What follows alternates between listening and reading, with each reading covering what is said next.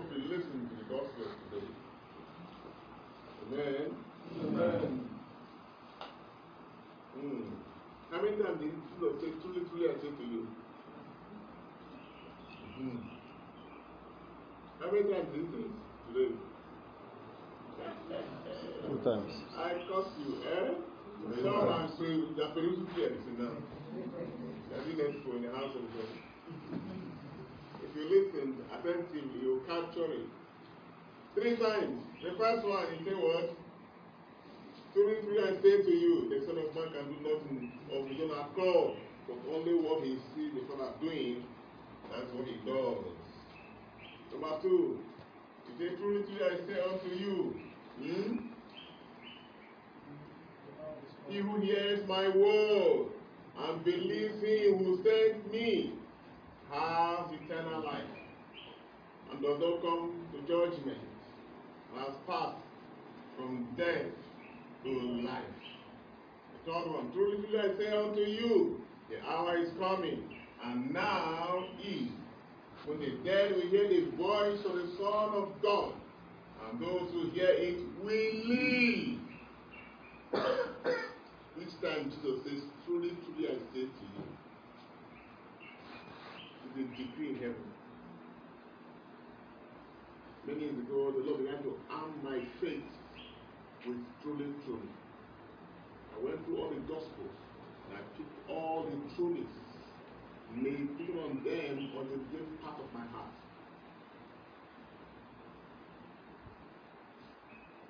And these are the anchor truths that you must build your life on if you want to be strong in the face of the darkness that's ravaging the world. People of God, things are happening in the spirit. And we must be fully aware. It will be a foolhardy for us not to be sensitive to what is happening in the spirit. Life is not what we see. Life is not what we see. You know. And the less sensitive we are, the more dangerous it gets. That's what Jesus will say.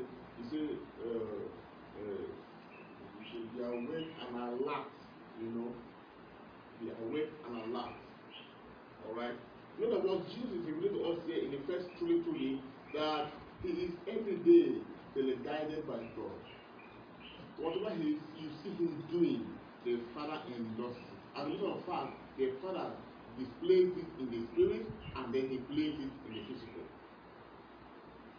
It's not given to you to order your steps. God is the one who orders your steps, and that's why Jesus said, man does not live by bread alone, but by every word that comes from the mouth of God. So by implication, every day you must receive a word that guides yourself. A part of the word of God must touch you, must quake your soul and shake you. You see. So as you go about your daily task, there's an energy of the word of God your soul has trapped. To live your life without such reality is to make yourself vulnerable. I'm talking about a higher dimension of Christian life, not the lower dimensions where many are just there. Where they can just afford to keep emphasizing the mercy of God to the detriment of lack of grace. No. You must understand that your life is not to be guided by your reason. Reason is not sufficient to give you the life that God is talking about here. That's what the Bible says, the righteous shall live by faith. And faith comes from the word of God. You must train your heart every day to hear from God. That's why the reasons are given to us. Number 2, he says, truly, truly I say unto you, he who hears my word, you see. He said himself. I'm not talking about others too. He who hears my word and believes the one who has sent me, something happens to you. He said the person has the possessive pronoun, meaning that now, not when you die, the person has eternal life, not the animal life.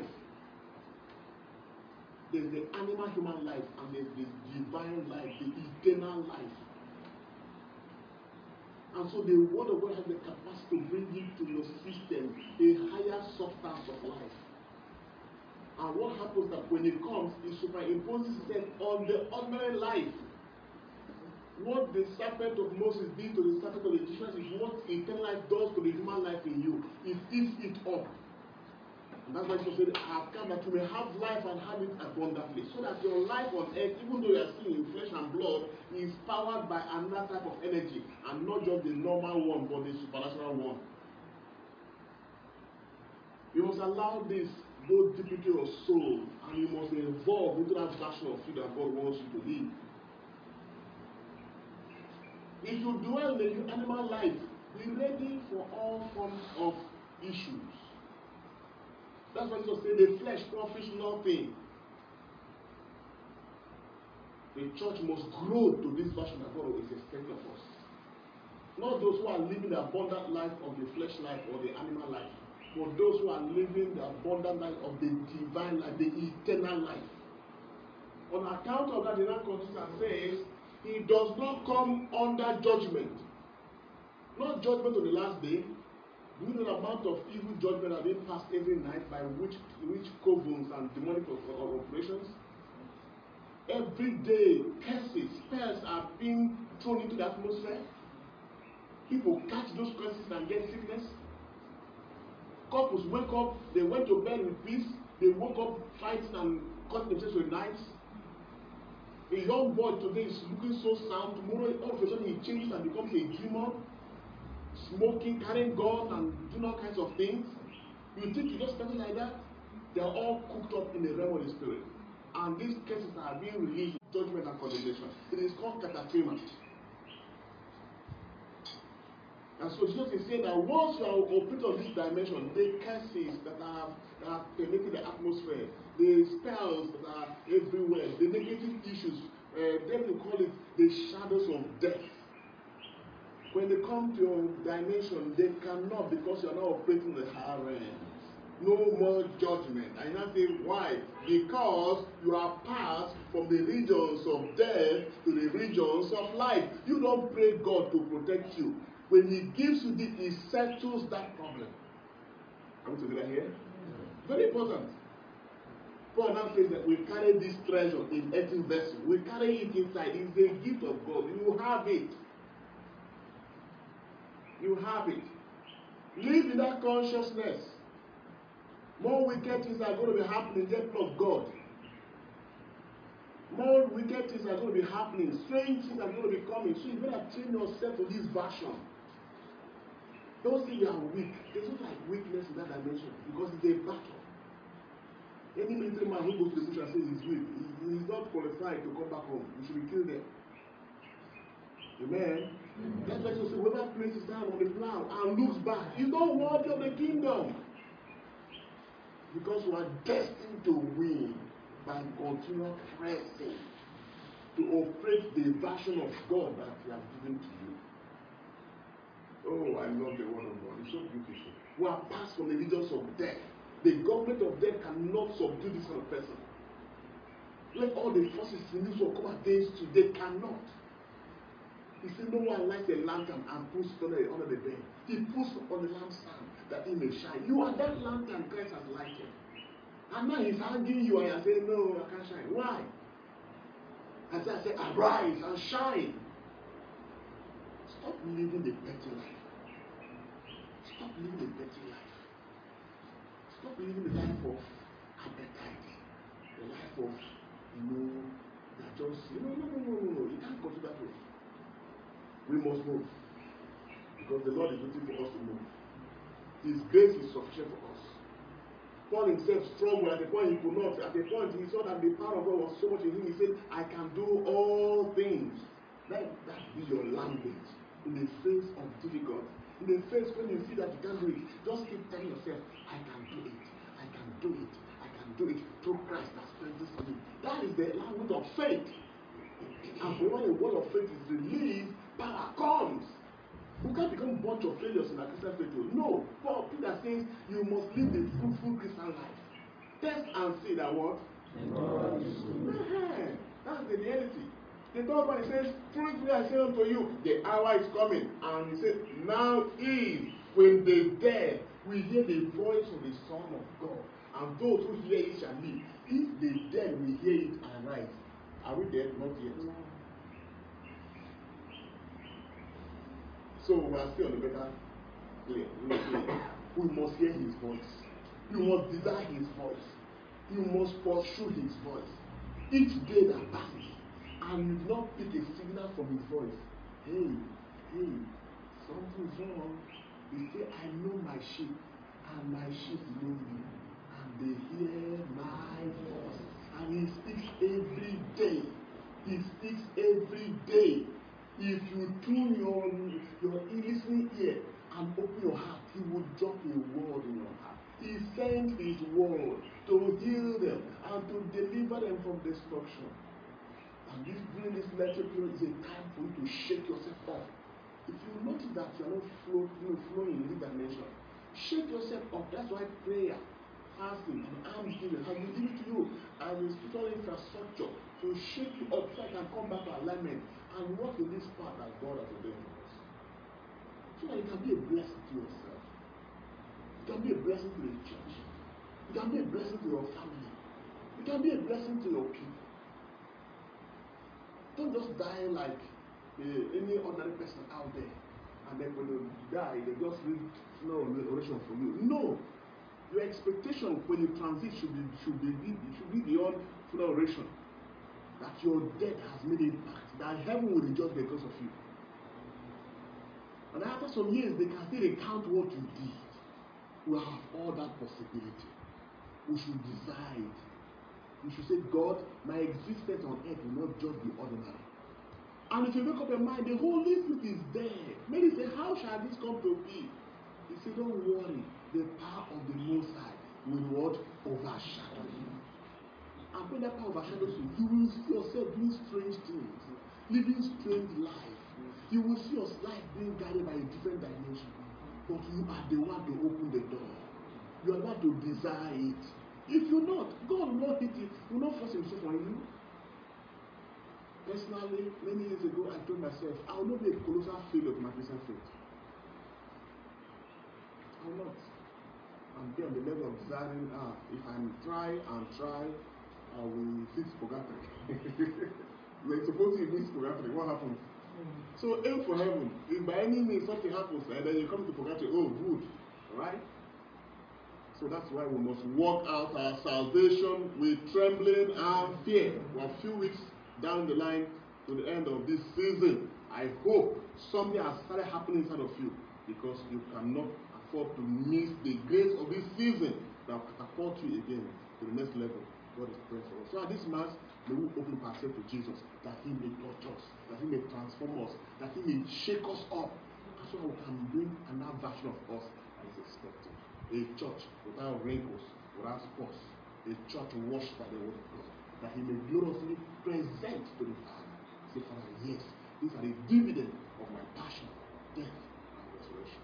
May God bless us in the house through Christ our Lord. Amen. I hope you listen to the gospel today. Amen. Amen. How many times did you say, truly, I say to you? How many times did you say today? 2 times. I curse you, eh? No, I'm saying, the Perusian now. I didn't go in the house of God. If you listen attentively, you'll capture it. 3 times. The first one, he said what? Truly, I say to you, the Son of Man can do nothing of his own accord, but only what he sees the Father doing, that's what he does. Number 2, he said, truly, I say unto you, he who hears my word and believes him who sent me has eternal life, and does not come to judgment, and has passed from death to life. The third one, truly I say unto you, the hour is coming, and now is, when the dead will hear the voice of the Son of God, and those who hear it will live. Each time Jesus says, truly I say to you, it's a decree in heaven. Many years ago, the Lord began to arm my faith with truly. I went through all the Gospels, And I pick all the truths, meditate on them on the deep part of my heart.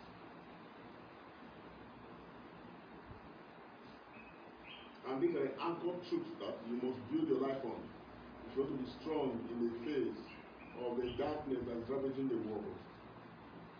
People of God, things are happening in the spirit.